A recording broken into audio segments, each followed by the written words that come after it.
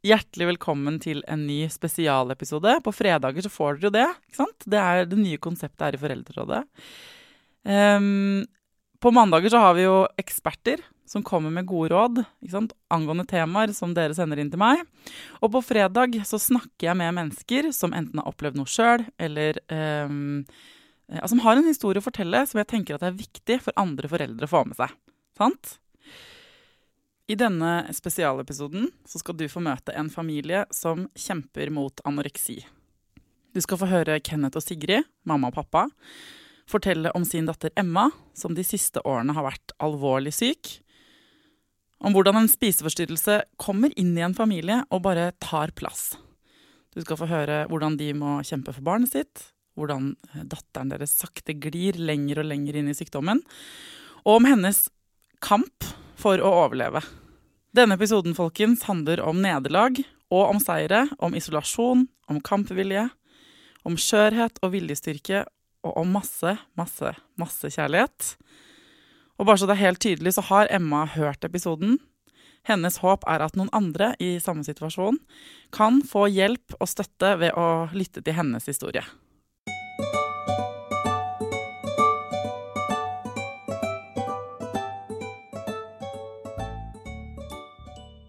Jeg tenker at for datteren vår så startet det egentlig i slutten av barneskolen. Ja. I 7. klasse. Uten at vi på noen som helst måte hadde noen tanker om at hun var syk. Og så var hun ferdig med barneskolen og skulle over på ungdomsskole. Og en datter som var masse gode venner, flink på skolen, glad i å trene, spilte håndball, og gledet seg til å begynne på skolen. Startet i 8. klasse og hadde det tilsynelatende veldig bra. Og så kan man nok sånn i ettertid da si at man burde kanskje ha tenkt at noe var i gjære, sånn småting som vi ville skjønt i dag fordi vi har lært mye. Men hadde ingen forutsetning for å skjønne at det kunne være noe av det vi har vært i. Men i januar 17 så ringte de fra skolen, og da hadde hun kollapset på skolen. Oi. Og da... Jeg jobber jo midt i byen, så det var 5 minutter unna å hente henne. Vi ante jo ikke hvordan syk hun var, men hun hadde kollapset. Hun hadde veldig høy feber, masse gråting. Ikke sånn vanlig gråting, men litt sånn krakilsk fortvilelse, desperasjon. Så da dro hjem, og hun la seg til å sove, og sov vel i 24 timer. Jeg ringte en venn av meg som jobber med ungdom som har det vanskelig. Og så ringte jeg han og sa at nå tror jeg vi er inne på noe hvor datteren min har det veldig vanskelig. Som ikke dreier seg om noen skade eller noe, det er noe annet. Jeg hadde ikke peiling, og vi var jo desperate etter å finne ut hva gjør vi nå, hvor skal vi få hjelp. Hva sa hun selv da? Hun sa fryktelig lite, men vi skjønte at hun ikke hadde det bra, og det var ikke sånn fysisk. Altså vi visste jo at det var noe som var vanskelig før hun kollapset. Jeg tenker at det artet seg egentlig som ganske sånn vanlig, hvis man kan si det, vanlig tenåringsproblematikk, usikkerhet, finne seg selv. Det er klart overgang fra barneskole til ungdomsskole kan være veldig utfordrende for mange. Men jeg husker at jeg følte også at dette er mer, dette er noe sterkere enn bare denne tenåringsproblematikken, fordi at det var så veldig sterkt. Så det var mye som var vanskelig. Det kunne være det å kjøpe nye klær, føle seg fin, gjøre seg klar. Det å på en måte være med og være seg selv, opplevde jeg at det var vanskelig. Hun spilte håndball, og sånn ettertid så vet jeg jo og husker at shortsen, hvordan den var på kroppen, hvordan den satt, hvordan skjorta hang rundt shortsen før kamper, før de gikk ut på banen og skulle spille håndball. Det ble bare vanskeligere og vanskeligere. Og det ble igjen etter vi fikk litt hjelp, så fortsatte jo det bare å bli enda vanskeligere og vanskeligere og vanskeligere. Så vanskelig at det til slutt ikke gikk å spille håndball lenger. Så hun sluttet jo. Og da handlet det veldig mye om, tror jeg da, det er hvordan man ser ut da. Eller hvordan man føler seg. Når barnet ditt kollapser på skolen, og du skjønner at noe er galt, men ikke hva, så prøver du jo aller først å spørre barnet ditt, hva er det? Hva er det som skjer med deg? Det er vanskelig for Sigrid og Kenneth at Emma svarer, jeg vet ikke. Du merker det jo når på en måte dine nærmeste ikke har det kjempebra. Men da er det jo viktig å huske på at hun var jo veldig ung. Og jeg kan huske veldig godt at vi ganske tidlig i den fasen hvor vi da fikk behandling også, hun fikk hjelp, at vi var så opptatt av å på en måte spørre henne, hva er det? Hva er det som er vanskelig? Hva er det vi kan hjelpe deg med? Kan du liksom sette ord på dette, så vi kan finne ut og faktisk hjelpe deg? Det var veldig vanskelig.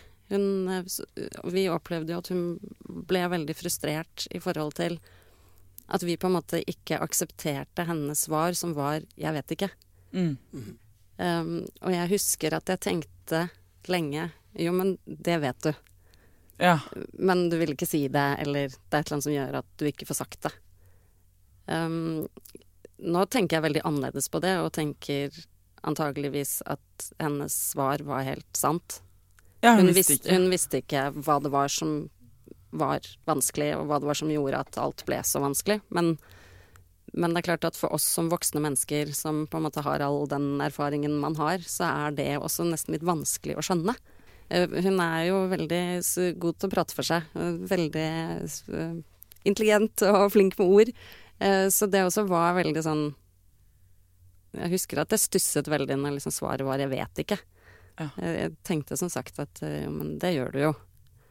Og jeg tenker nå i ettertid at hun visste ikke det. Hun hadde ikke på en måte, hun hadde ikke muligheten til å si helt konkret hva det var.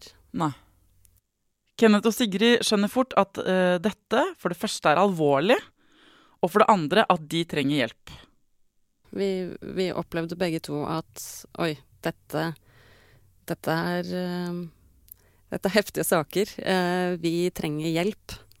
Der husker jeg også at jeg også tenkt på i ettertid at en ganske sånn skummel følelse når du, altså som voksenpersoner så er vi vant til å kunne takle problemer som oppstår, og hvis det er ting som er vanskelig, så er vi vant til å stort sett få det til. Da fikser vi det. Finne løsninger. Ja, og så tenkte vi fort at dette har vi ikke kompetanse til.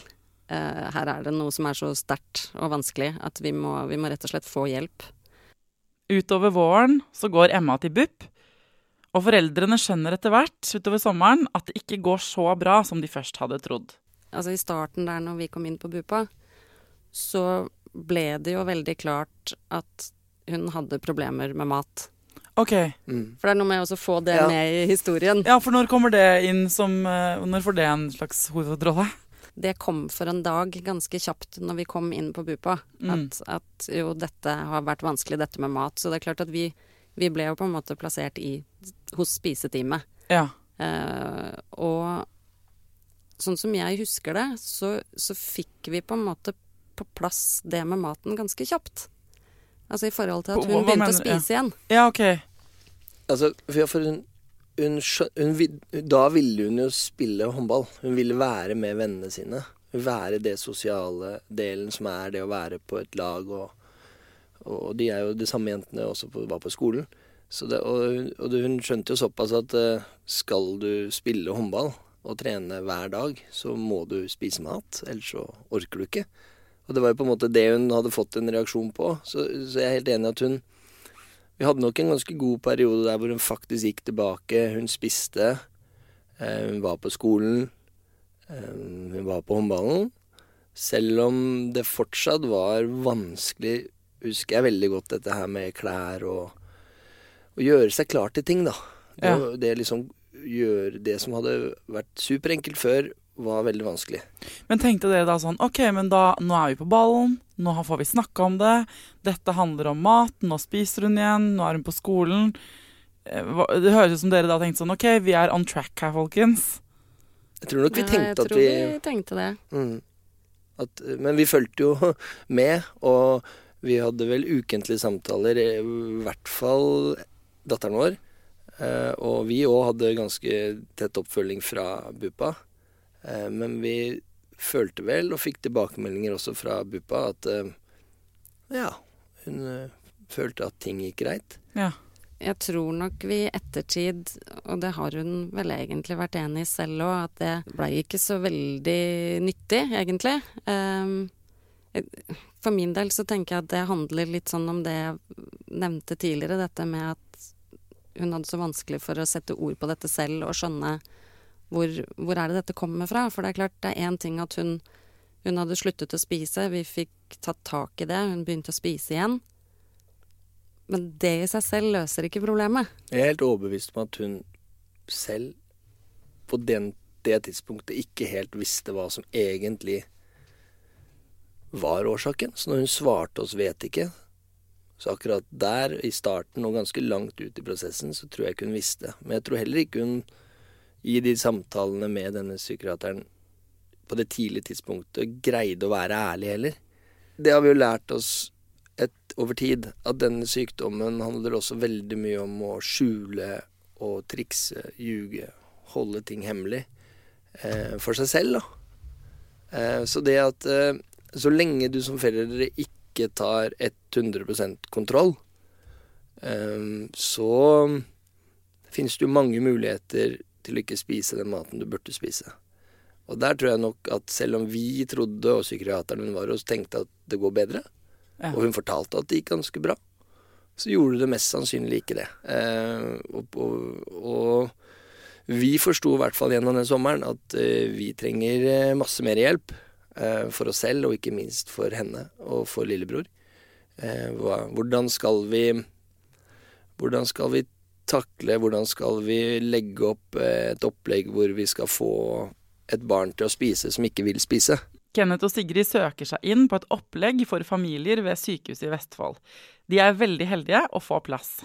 Familieoppholdet tilbyr leiligheter der familier kan flytte inn i 4 uker og få hjelp med behandling og måltider. Siden Kenneth og Sigrid og barna bor i nærheten av sykehuset, så flytter de ikke helt inn, men i 4 uker så spiser familien alle måltidene sine der. Lillebror er også med. Da var alle med, lillebror også.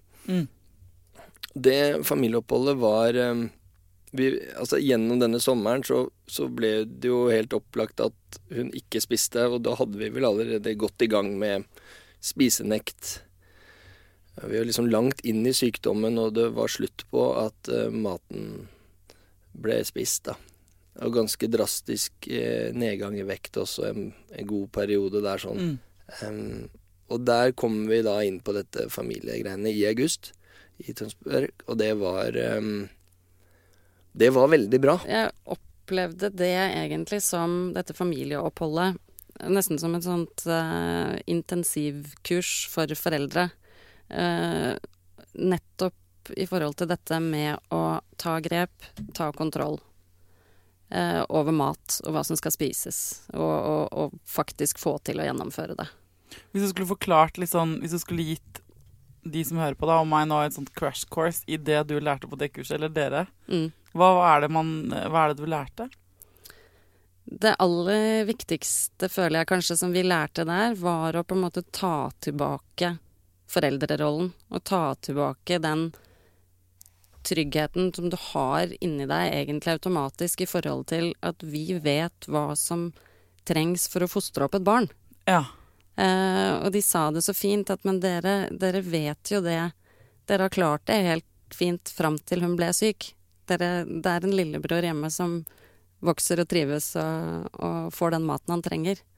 Fordi at det som er så skummelt også med denne spiseforstyrrelsen som bare kommer inn i familien, er at den skaper veldig mye usikkerhet hos foreldre også.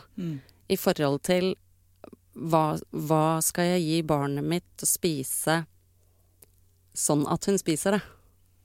Ja. For du blir drevet med inn i denne nesten frykten for hva er det som kan spises.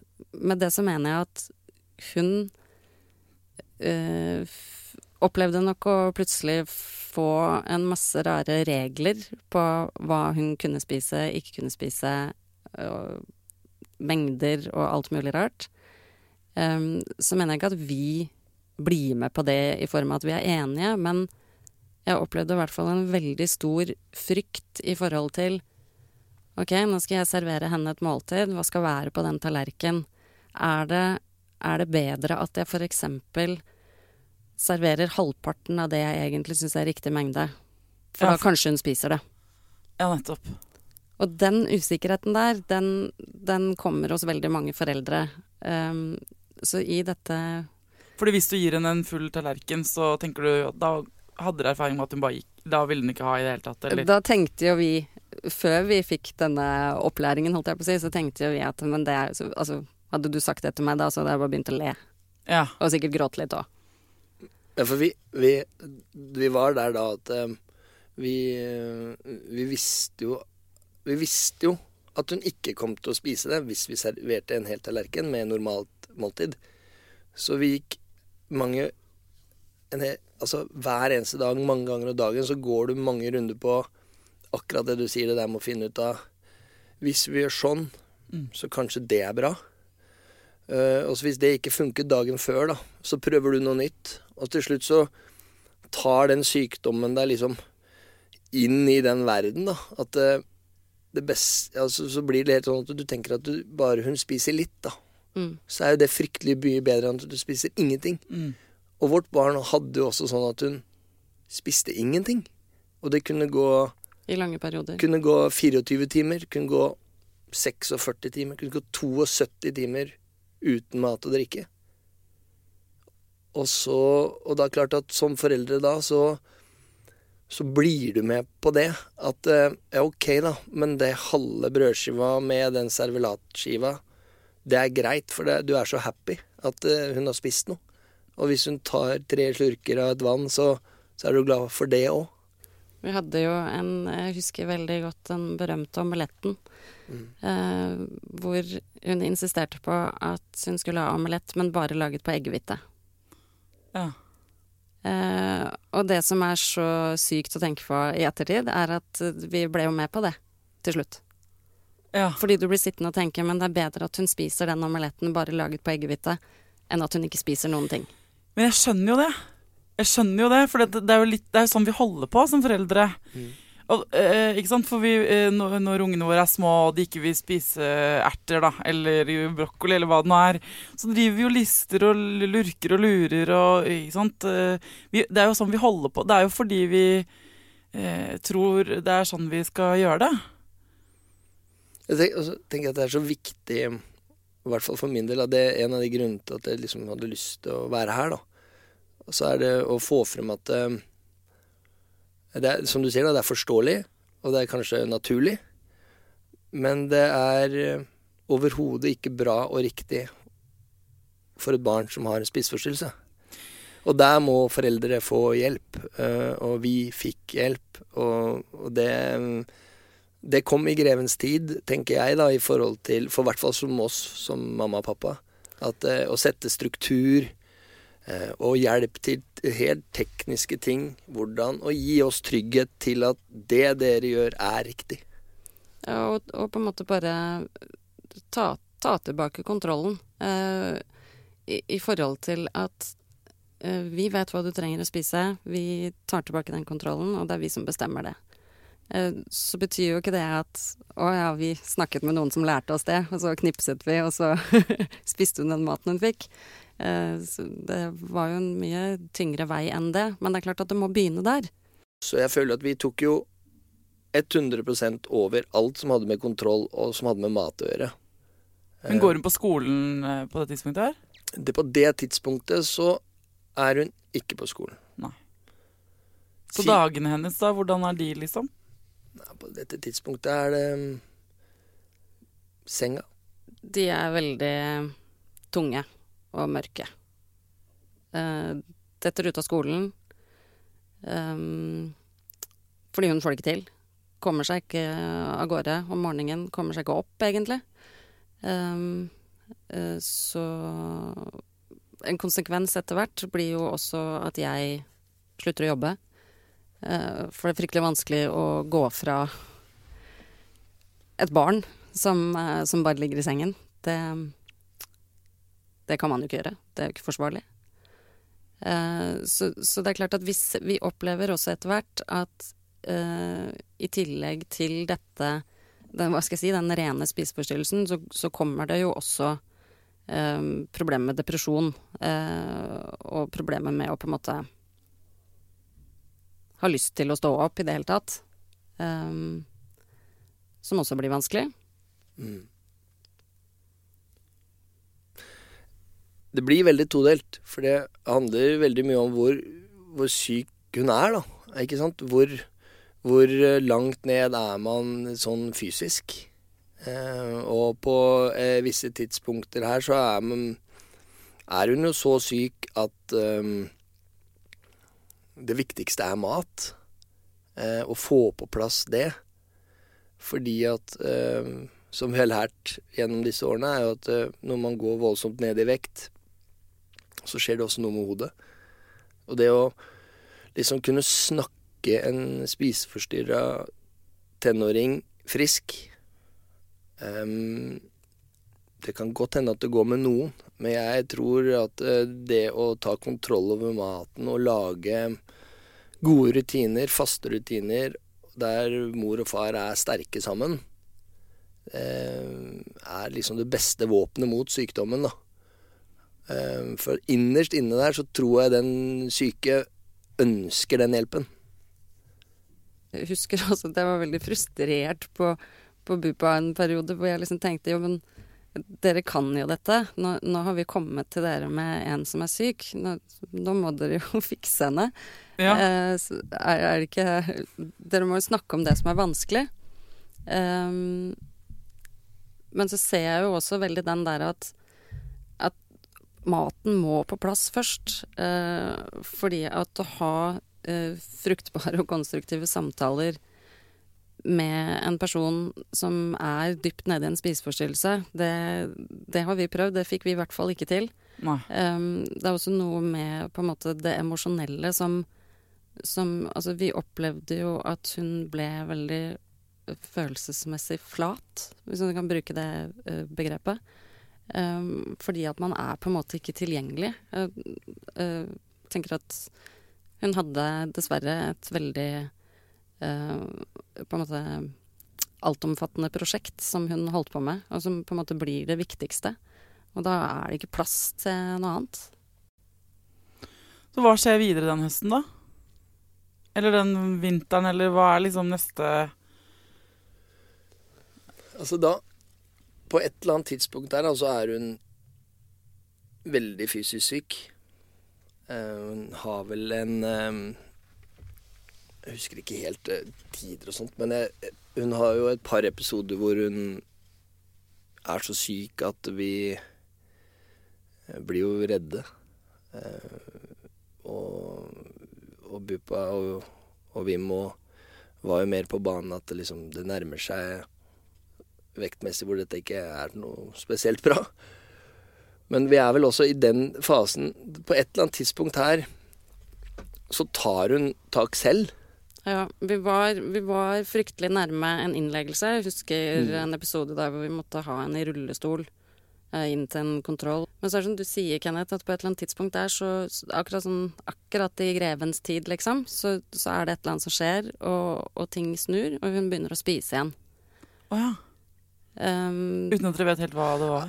Vi vet jo litt hva det var, for du inne på det. Hun var fysisk fryktelig syk, og som sagt, jeg bærte henne fra huset vårt, for hun kunne ikke gå selv, hun hadde ikke krefter, og bærte henne til doktoren, legen vår, og fikk vel da ganske klar beskjed om at nå må du begynne å spise, for ellers så det innleggelse. Så jeg tenker på en eller annen måte at akkurat der og da så traff hun en eller annen bånd som var en del av prosjektet, og at hun på en måte kanskje tenkte at jeg har fått det til. Mm.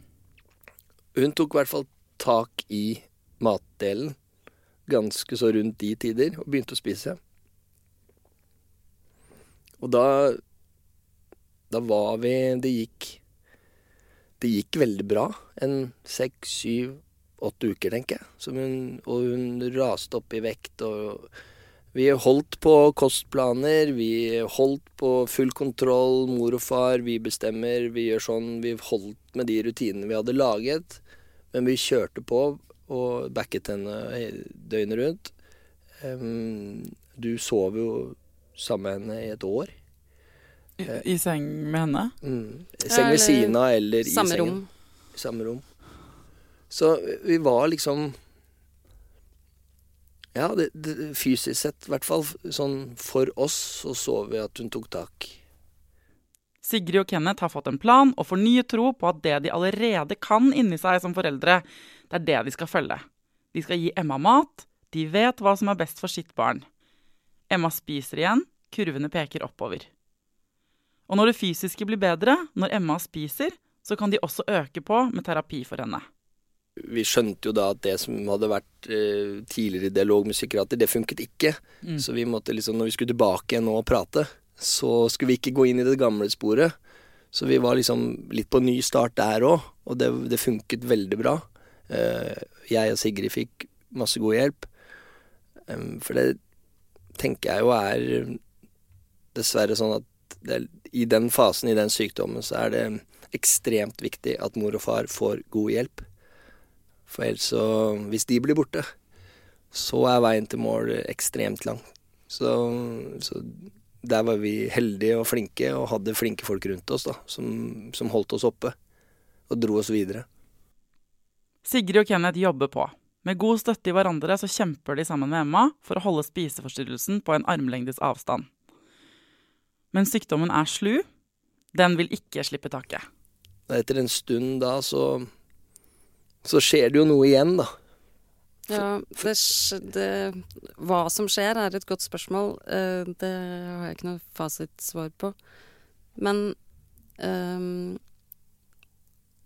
denne her frykten som du som forelder kjenner på når du skjønner at oi, dette er alvorlig, dette er kjempeskummelt, som vi jo hadde levd med, og så begynte ting å gå bedre, hun spiser igjen. Og så er det, som du sier, Kenneth, et eller annet som skjer, for dessverre så går dette dårligere igjen. Og jeg klarer ikke å sette fingeren på en måte, hva er det som skjer, hvorfor skjer dette, men følelsene kjenner jeg igjen. Ja. Når du på en måte bare, nå er dette på vei tilbake. Og det er akkurat som du kan merke det og høres kanskje litt sånn rart ut, men du kan faktisk merke det. Altså når man bruker det uttrykket om at man har fått en spiseforstyrrelse inn i familien, så er det helt reelt, og du kan kjenne det på atmosfæren i rommet. En sånn setning som jeg liksom som jeg har sagt før også, jeg tror jeg har sagt det til Vimmo, som er legen vår, at den der håpløsheten da, det at du er ikke i nærheten av å få til å hjelpe barnet ditt. Og så er du på sykehuset 1 til 2 ganger i uken, og så tar du med deg dette døende barnet hjem, og så får du liksom lykke til. Fiks det selv. For det er jo hardt og brutalt da, det du får beskjed om. Og så tenker jeg da, så blir man jo fryktelig sånn, du blir sinna, du blir lei deg, du blir forbanna. Så tenker jeg hvis ungen min hadde hatt kreft da, så hadde jeg hatt 20 leger og støtteapparat og ja, jeg vet ikke hva jeg hadde hatt, for jeg har heldigvis sluppet det. Men jeg tenker at det er sånn, du blir jo litt sånn ego da, så du tenker sånn at hvor er folka hen liksom? Skal vi hjem? Men så blir det sånn at vi som har vært det så lenge, så vi skjønner at det som hjelper er de trygge foreldrene med de trygge rammene. Så du må liksom tilbake til 3-4-årsstadiet med helt klare planer døgnet rundt. Så må du bare fighte og holde deg i det da. Filosofien i forhold til behandling som BUP bruker er jo familiebasert terapi og familiebasert behandling. At det er familien, det er foreldrene. For det er jo tross alt vi som lever sammen med den som er syk 24 timer i døgnet. Jeg husker at jeg syntes det var kjempefrustrerende i begynnelsen, sånn som jeg var litt inne på tidligere, at men nå har vi jo kommet til dere, nå må dere fikse henne, trenger hjelp. Så det er klart at det er jo et kjempeansvar å få, og det er skummelt, fordi du tenker, nå står alt og faller på at vi skal få til dette her, og det føles nesten umulig. Og så tenker jeg, kan det høres litt sånn klisjé ut, men det er på en måte noe veldig positivt i det også. For hvis du tar denne sammenligningen med kreft, så det kan kanskje tenkes at det er jo på en måte deilig at det er noen andre som har ansvaret og kan gjøre den jobben. Men jeg vil jo kanskje tro at du som forelder da også kan føle deg fryktelig hjelpeløs, fordi du kan jo selv ikke gjøre noe. I dette tilfellet med barn og ungdommer som får spiseforstyrrelse, så har du faktisk muligheten til å kunne hjelpe til som forelder selv. Så det er litt sånn todelt. Ja, fordi jeg tenker, jeg skjønner det veldig godt. For fy faen for et ansvar. Ja, og man er jo sånn vokst opp kjempeskummelt. med at helsevesenet er sånn, vi drar dit når man er syke, og så får man hjelp. For det er deres jobb å fikse det hvis man det er derfor de har spesialisering, for å fikse det. Ja. Og det der du beskriver om å bare få noen råd og lykke til, og så skal du ordne det selv. Altså, fy faen. Ja, det har vi sagt mange ganger. Men det er jo sant. Men det er viktig det Sigrid sier der på slutten, at det er jo også, tenker jeg, at vi kommer ut på andre siden da, med en enorm bagasje. Men også helt sykt mange gode hva skal jeg si, mestringsfølelsen av å greie å hjelpe barnet sitt til å bli friskt, og se at hun også greier å ta tak i sitt eget liv og bestemme seg for at dette helvete vil jeg ikke ha lenger. Det gir jo også noe helt sinnssykt tilbake. Og så har vi har jo et lite barn til, eller lite barn, nå er han 11. Det er klart at han får en bagasje som er ganske enorm. Han har levd i dette helvete som 9-10-11-åring. Så vi er en familie, altså denne sykdommen tar på alle mulige måter tak i alle og fillerister de og holder de opp ned til sykdommen går ut døra. Familien drar på en etterlengtet ferietur sammen, bare de 4. De vil komme seg litt bort, gjøre noe koselig for alle sammen. Men sykdommen blir med i bagasjen, og Emma blir dårligere igjen. Mye dårligere denne gangen. Og da går vi jo inn i en fase når vi kommer hjem der som jeg opplever at hun har det forferdelig grusomt. At hun har jo fryktelig mange perioder hvor det går lange tider mellom hvert måltid som hun faktisk spiser, og hun virker tristere og virker som hun har det rett og slett verre. Og vekten raser jo også. Da har hun jo tross alt vært veldig syk, og så har hun greid å spise seg opp, så at hun hadde jo ikke noe reserve som hun hadde første gang. Så at den nedgangen kommer, den går fort da. Og vi ser det jo tidlig at dette blir grusomt vanskelig. Ja, og nok en gang er vi da, det er høsten. Og det er mørkt ute. Det er mørkt, og det er veldig tunge dager, og vi opplever til slutt at det er vanskelig å få henne opp på morgenen. Det er jo fortsatt ikke noe skolegang her, men så det er vanskelig i det hele tatt å ha en hverdag, egentlig. Og mat er kjempevanskelig igjen. Det er flaksa noen tallerkener. Ja, for det er sinne også inni det her. Masse frustrasjon, sinne, tristhet.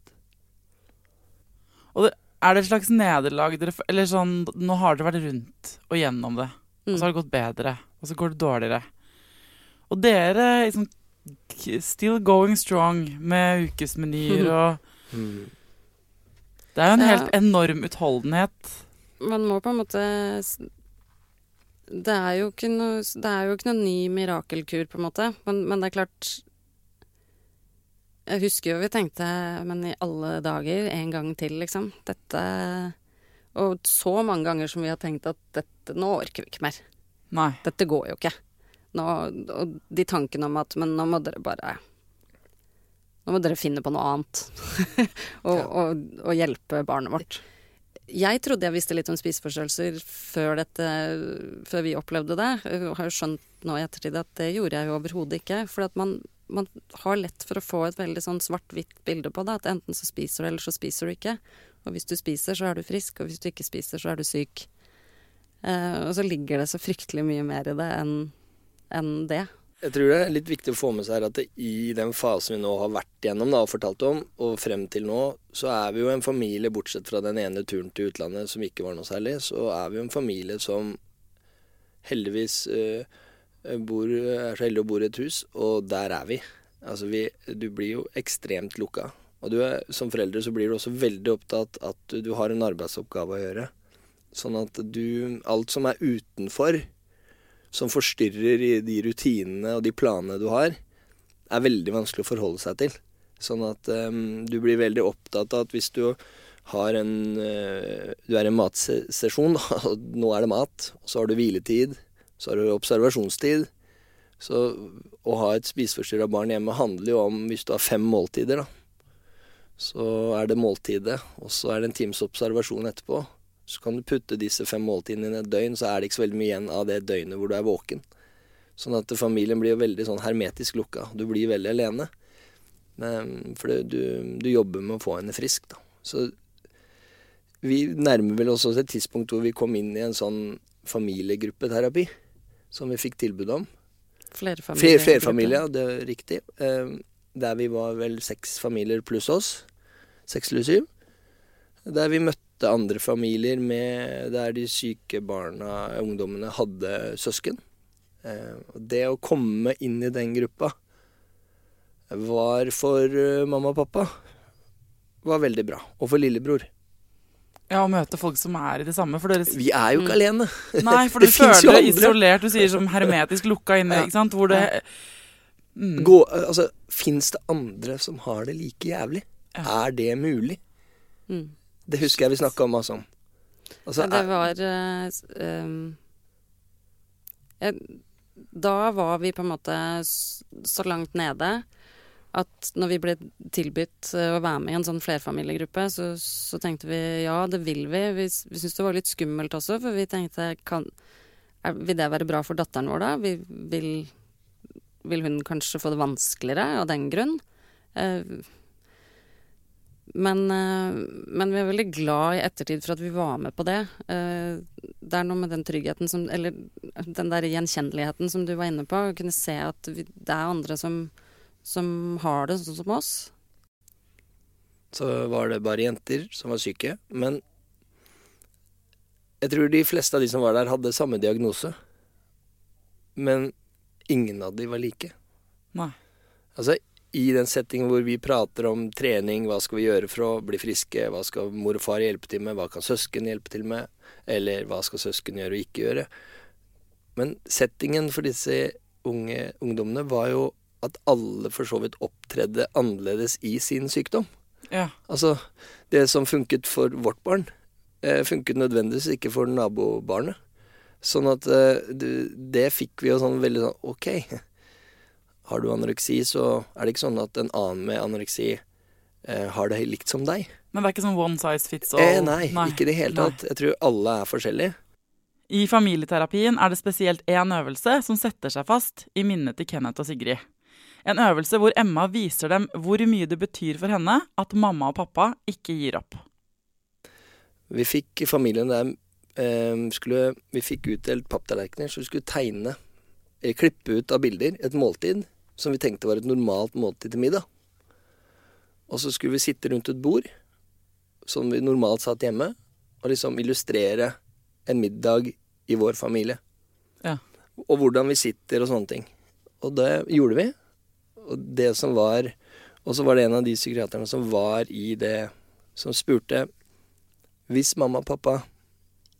du fjerner mamma og pappa fra det middagsbordet, hva ville da skjedd med den maten? For alle kom med en tallerken der vi hadde tegnet på det vi tenkte vi skulle spise. Og det datteren vår gjør da, er at hun snur tallerken. Ja. Sa ikke noe. Men det bildet da, det sa i hvert fall, selv om vi var i en så håpløs setting som vi var i, så er det på en måte hun sier fra på at jo, men dere må være der. Så det var jo sånn, ja, hun sier jo at hvis vi ikke er der, så spiser hun ingenting. Uten å si det. Så for oss så var det så klart der med, ok, selv om vi ikke får det til, ofte, så skal vi aldri slutte. Og så virker det som det er liksom, det er den delen av jobben dere kan gjøre. Ja. Ikke sant, så er ikke alt innenfor deres kontroll, men det som er under deres kontroll, det skal dere gjøre. Dag ut og dag inn, og dag ut og dag inn. Og det er derfor liksom, det dere forteller nå, det er sånn, så er det siste lille stykket som handler om å spise det. Ikke sant? Det er opp til det mennesket, det selvstendige mennesket som sitter der. Men dere skal i hvert fall gjøre, uansett skal dere gjøre deres del, da. Uansett hvor slitne og hjelpeløse dere føler dere. Det er ganske sterkt å høre dere fortelle om det der, ass. Gjennom de nedturene, og så liksom håp igjen, og så nedtur igjen. Og bare høre hvordan dere var som et sånt lokomotiv, bare dere to. Som et sånt team, bare... Det er veldig, veldig imponerende. Jeg blir veldig rørt av det. Ja, men det er også ganske... Jeg er jo veldig glad for det, men det er nesten blitt sånn fascinert av å tenke på det ettertid. Hvordan man på en måte, når den ene bare er helt utslitt, og bare tenker, fy fader, nå har jeg ikke mer å gi, og det her, nå klarer jeg faktisk ikke å gå og servere den tallerken og si, dette tror jeg på at du skal spise, dette blir bra. Så heldigvis så er vi på en måte skrudd sammen sånn at da har den andre den ekstra energien som du mangler. Og så kan man si at vet du hva, i dag så tar jeg det. Det går fint. Vi trenger jo ikke å snakke sammen. Det er bare å se på hverandre. Ikke sant? Du er så kjørt inn. Det må være som å jobbe i forsvaret, sånne elitesoldater, ikke sant? Som bare titter på hverandre, og så skjønner at nå må du puste 10 minutter, og så tar jeg det. 2 elitesoldater i frontlinja. Ja, det synes jeg egentlig er en ganske god beskrivelse av hva det faktisk dreier seg om. Det har jeg ikke tenkt på før, sånn men... når det står på. Men jeg tenker du sa noe ganske vesentlig også, for at det er litt sånn, ja, jeg skal i hvert fall gjøre min jobb, jeg skal i hvert fall servere den maten som jeg vet at hun trenger. Og så er det jo veldig riktig som du sier, at å spise den maten, det er det bare hun som kan gjøre. Og jeg tenker at det er en viktig ting å huske på det også, fordi at du kan bli helt sånn ødelagt av angst omtrent for gjør jeg dette riktig? Er det noe jeg gjør feil som gjør at hun ikke spiser? Og hvis du graver deg ned i det sporet, så blir det fryktelig vanskelig. Men jeg tror et sånt tips, som i hvert fall jeg har tatt på meg etter hvert, er det å, og som leger og psykiatere har snakket med oss om underveis, dette med å holde sine egne følelser unna matbordet. Hvordan klarer man det? Nei, det til tider i starten er det selvfølgelig vanskelig.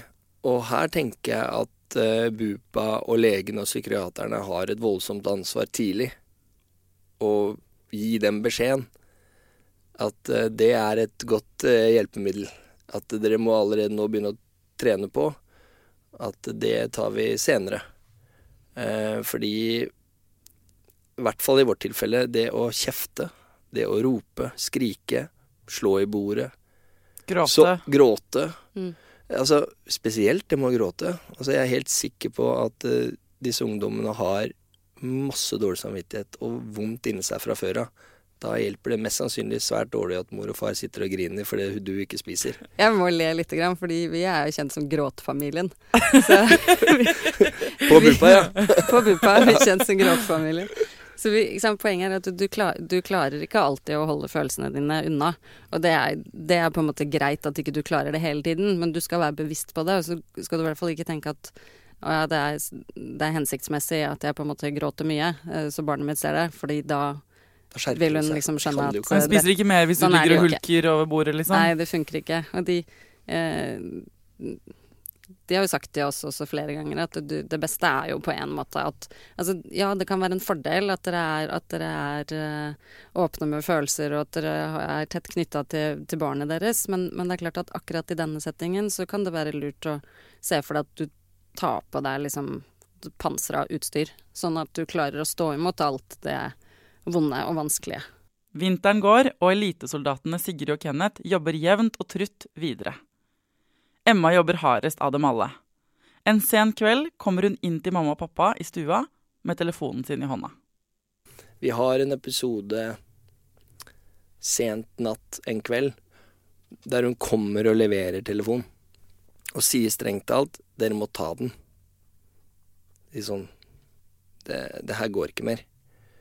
Det som er flott, er at vi har alltid vært familie som prater sammen, og akkurat den natten, så er det akkurat som hun har tatt tak i at dette her må jeg snakke med mamma og pappa om. Og der kommer jo en av disse skjulte Instagram-kontoene frem, ikke sant? Hun har over 600 følgere, hvor det i alle varianter, mange av disse er syke selv, de heier hverandre inn i døden, på alle mulige måter, både det i forhold til det å spise mindre, eller hvordan ikke spise i det hele tatt, og også kommentarer som dreier seg om det å dø, og det å ta sitt eget liv. Altså, aller først så synes jeg det var kjempeskummelt, utrolig skremmende. Jeg tror grunnen til at jeg synes det var mest skremmende også, var jo fordi at vi i lange perioder opplevde at vi på en måte at det var vanskelig da å ha god kommunikasjon med barnet vårt, og så tenkte jeg, er det her hun finner fellesskap? Altså tror jeg at det er ganske todelt, som Kenneth sier, at det er jo veldig mye farlig med det. Men det er klart at de gir hverandre støtte også, på et mer sånn annet nivå, i forhold til at jeg bryr meg om at du har det vanskelig, liksom. Heldigvis, da, så er vi i hvert fall oppegående nok til å tenke at ok, hva kan vi gjøre med dette da? Så gjør man jo selvfølgelig tiltak. Hun sletter kontoen. I dag mens dere sitter i sofaen? Ja, og sletter bilder, og vi bruker mange timer på det her, bruker masse tid. Hun er kjempeflink, og dødstøff som tar tak i det selv, tenker jeg da. Tenk at hun kommer til dere med det. På et eller annet tidspunkt der så finner hun jo helt sånn der sinnssyke krefter. For dette er jo mest sannsynlig noe sykdommen hamrer løs på. Hva er det du driver med? Dette her er jo bra for deg, tenker jo sykdommen. Og så greier hun å si til seg selv at det her er jo verdt, uansett om jeg skal bli sykere, så er det her i hvert fall ikke bra. Jeg går til mammaen og pappaen min, tenker hun. Ja, og så det er jo helt strålende. Men så vi setter begrensninger, og vi liksom følger hennes greie, men ikke sant, her snakker vi om ungdommer som er 14,5-15 år da. De har sosiale medier. Så i et sykdomsbilde hvor du strengt alt er murt inn og er i senga di, og vennene dine er borte, hva skal du da gjøre som mor og far hvis du tar fra de alt? Det er veldig fristende å tenke, nå tar vi bare den mobiltelefonen vekk, ferdig med det. Så er det problemet borte. Det er bare at det er også hennes kontakt med venner og omverden og en plattform for ungdommer, sånn at jeg har ikke veldig tro på den løsningen. Jeg har mer tro på å på en måte prøve å vise interesse. Så en løsning på det var jo at hun lagde seg en annen konto som jeg fikk lov til å følge. Og så er det jo mange muligheter selvfølgelig til å omgå sånne avtaler også, selvfølgelig som det er med absolutt alt annet. Men det å på en måte bare ta det vekk og tenke at da er problemet løst, det har man jo på en måte ikke noe tro på. Hva kan vi gjøre? Vi har valgt å prate mye om det, sette oss ned, diskutere og krangle om hva som er riktig bruk, og hva vi kan og hva vi ikke kan. Og så har hun da blitt ikke 12,5-13 år, hun er 15, nå 16. At vi har innsett at det å fjerne mobiltelefon, det er ikke et alternativ for en 16-åring i dag på videregående skole. Det går jo ikke. Så det har vi i hvert fall tenkt da. Og så tenker vi også at hun nå har blitt så stor at hun skjønner, og hun vet jo at dette er ikke bra for henne, så hun vil ikke det. Selv om Emma er sterk og kjemper hardt, og selv om hun har mamma og pappa i ryggen hele veien, så har ikke spiseforstyrrelsen lyst til å slippe grep om henne. Den tar tvert imot enda sterkere tak. Det kan virke som om den har sin helt egen agenda, som om sykdommen har et mål. En dag kollapser Emma på badegulvet hjemme. Det går rasende fort ned. Vi havner tilbake på døgnavdeling med en helt annen agenda. Hun er så syk at hun kollapser på badet, og vi ringer til psykiateren vår. Du satt med telefon, jeg med telefon. Hvem ringer vi? Ringer vi AMK, eller ringer vi psykiater, eller hva gjør vi? Fikk tak i psykiateren, og da ligger hun jo på gulvet og finner ikke puls, og hun er helt kald, og du er helt i kokos. Og så tar vi sammen og finner puls til slutt, og pakker inn i noen dyner, for hun er jo iskald. Og så får vi prata med psykiateren, og jeg kommer aldri til å glemme hva hun svarer. Nå bærer henne opp og setter henne til matbordet, for nå er det lunsj. Og så gjorde vi det. Hun spiste ikke, men vi bærte henne ut i bilen og dro inn på døgnavdelingen, da. Men vi gjennomførte den planen, da, som var tanken, og det som skulle skje etter den dusjen. Det var at vi skulle spise mat. Og det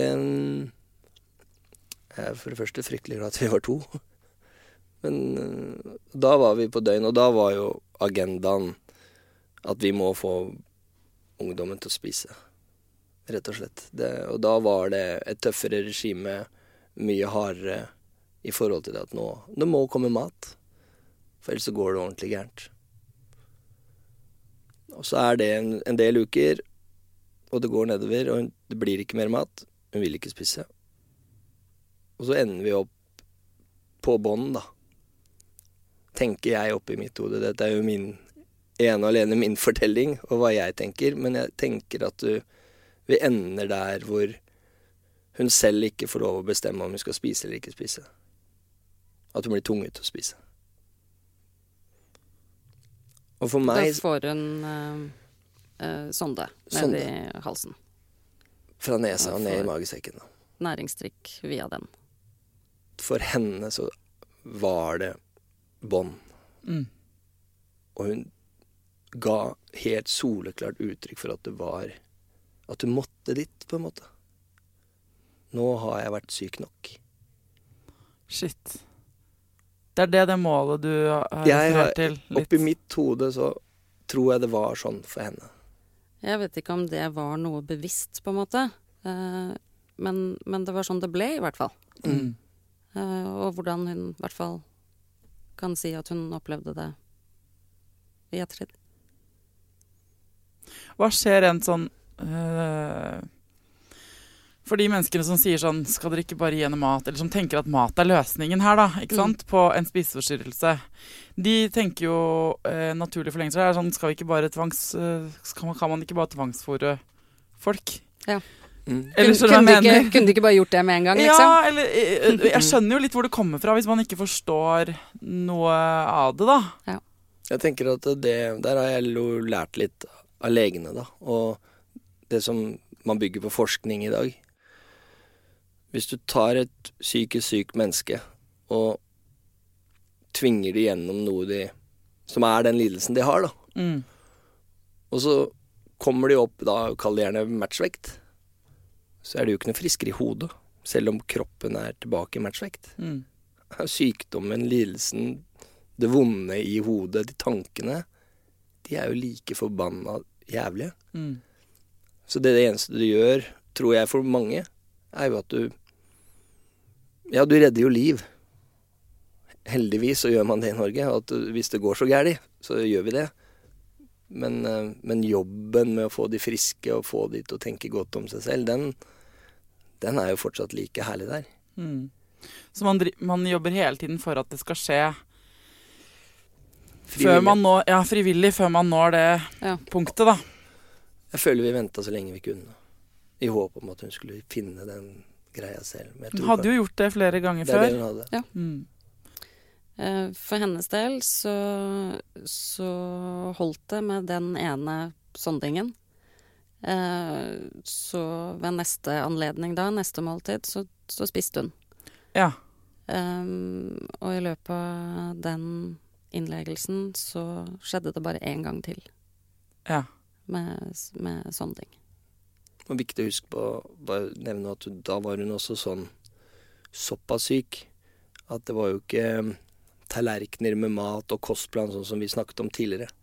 Det var energidrikk. Hun var jo såpass syk at hun kunne ikke spist et fullt måltid. Det ville vært så vondt og smertefullt, så det var veldig kontrollert av leger og hvor mye væske og alt det her sånn da. Så vi var der ganske lenge etterpå for å få i gang det fysiske i kroppen. Fordøyelsessystemet liksom, og magen og alt, ja. Ja, det er masse der som... Og hun hadde jo forferdelig mye vondt. Ja. Mye som kroppen skal jo i gang igjen, på en måte. Så det i seg selv er jo et eget kapittel. Så hva skjer når dere kommer hjem da? Eller hvordan... Ja, vi er jo inne i det her systemet vårt, da, som vi trener på døgn på det å få opp mengde, få i gang kroppen. Legene hjelper oss med liksom å få henne så frisk at vi kan ta henne hjem og gjøre den jobben hjemme som vi har startet på. Og det får de til på sykehuset, sammen med oss. Vi bodde jo der sammen med henne. I hvert fall Sigrid det meste, og jeg innimellom. Og så fortsatte vi egentlig bare på kostplan, rutiner. Elitesoldatene tilbake på jobb. Vi var klare, liksom. Og det...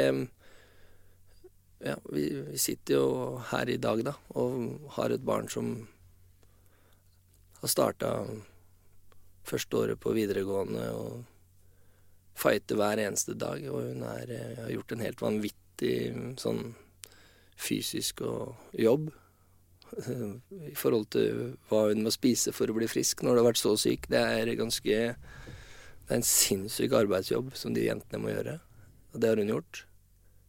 Så fighter hun med å ta tilbake det å være ungdom. Hun har vært syk i hele ungdomsskolen, så det er klart at hun har jo gått glipp av masse. Hvor mye føler at hvis spiseforstyrrelsen er et eget medlem av familien da, som du sa i stad, Sigrid? Hvor mye er den der nå? Det var et godt spørsmål. Oppi hodene våre, oppi hodet mitt, så vil nok den sykdommen kanskje alltid være der.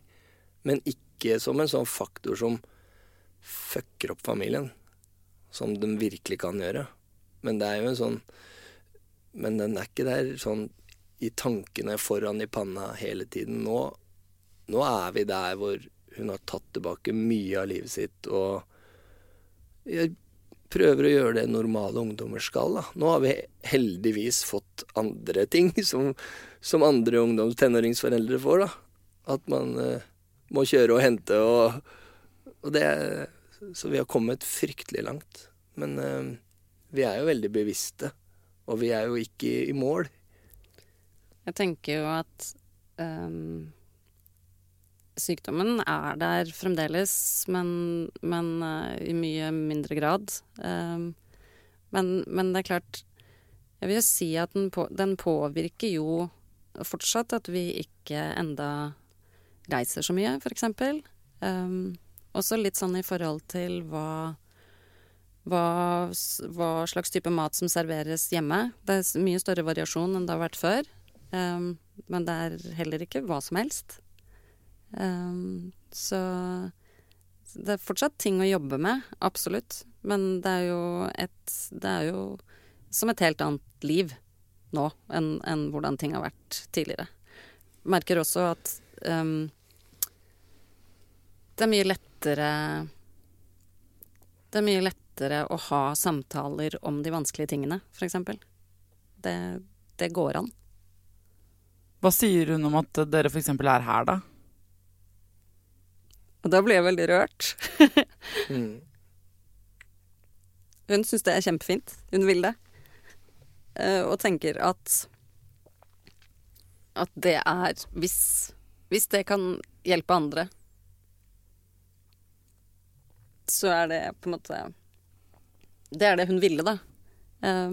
Så at hun kan ha det fokuset, at dette kan hjelpe andre, Da kjenner jeg at jeg blir ganske stolt. Ja, det skjønner jeg. Grinfamilien. Ja, det er kommet. Så møter grineprogramlederen og grineprodusenten. For en gjeng. Ja, det er veldig bra.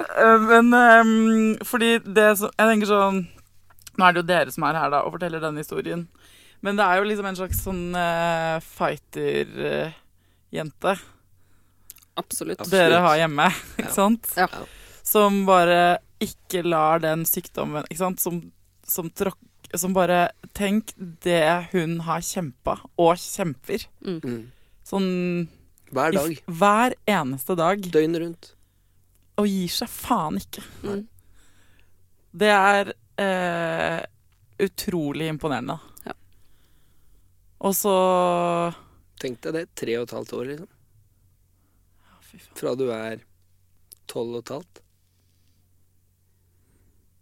Så det er sånn, når vi kan sitte her nå da, og si det vi sier, og så tenke på hva hun egentlig har drivet med da. Så det er jo så imponerende at, ja.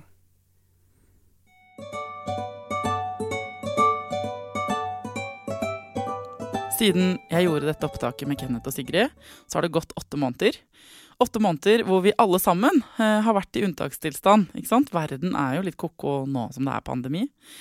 Og mens vi har holdt på med det, så har Emma og Sigrid og Kenneth og lillebror fortsatt å kjempe for hverandre. Etter at Emma hørte på dette opptaket nå, nylig, så har hun sendt meg en mail, en liten oppdatering på hvordan det går med henne. Og så er det noen ting hun vil at vi skal vite, alle sammen. Hun skriver i noen punkter her. Jeg vil at dere skal vite at jeg har nådd en normalvekt. Jeg blir rørt av dette, folkens. At mat ikke er et problem i hverdagen, og at vi aldri har diskusjoner som dreier seg om mat lenger. Og så vil hun at vi skal vite at, som hun skriver, jeg tar kontroll og har hatt kontroll over mat- og spiseforstyrrelsen lenge nå, selv om jeg selvfølgelig ikke er helt frisk enda. Jeg har funnet meg selv og dannet et sosialliv med nye og gamle venner. At jeg og lillebror er bror og søster igjen. Vi tuller og koser. At jeg har god selvtillit og at jeg føler meg fin, noe jeg ikke gjorde før. Og så skriver hun, og tar kanskje med det at jeg har vært på intervjuer til jobb, fordi sosialangsten min er så å si borte. Det var det Emma ville hilse og si til oss. Fy fader. Gratulerer med den fremgangen, Emma. Vi er veldig mange som heier på deg. Og tusen takk for at du lot foreldrene dine komme hit og dele denne historien. Hvis du som hører på nå kjenner at du og dere trenger også hjelp, så er det så viktig at dere ber om det. For hvis Emma med å fortelle sin historie kan hjelpe en annen, ikke sant, så er det verdt det. Hvis dere har ting dere vil si til Sigrid og Kenneth, eller til Emma, så kan dere sende meg en melding på Instagram, så kan jeg sende det videre. Tenker at det er en ryddig måte å gjøre det på. Ok, folkens, til neste gang, ta vare på deg selv, ta vare på ungen din, og lykke til.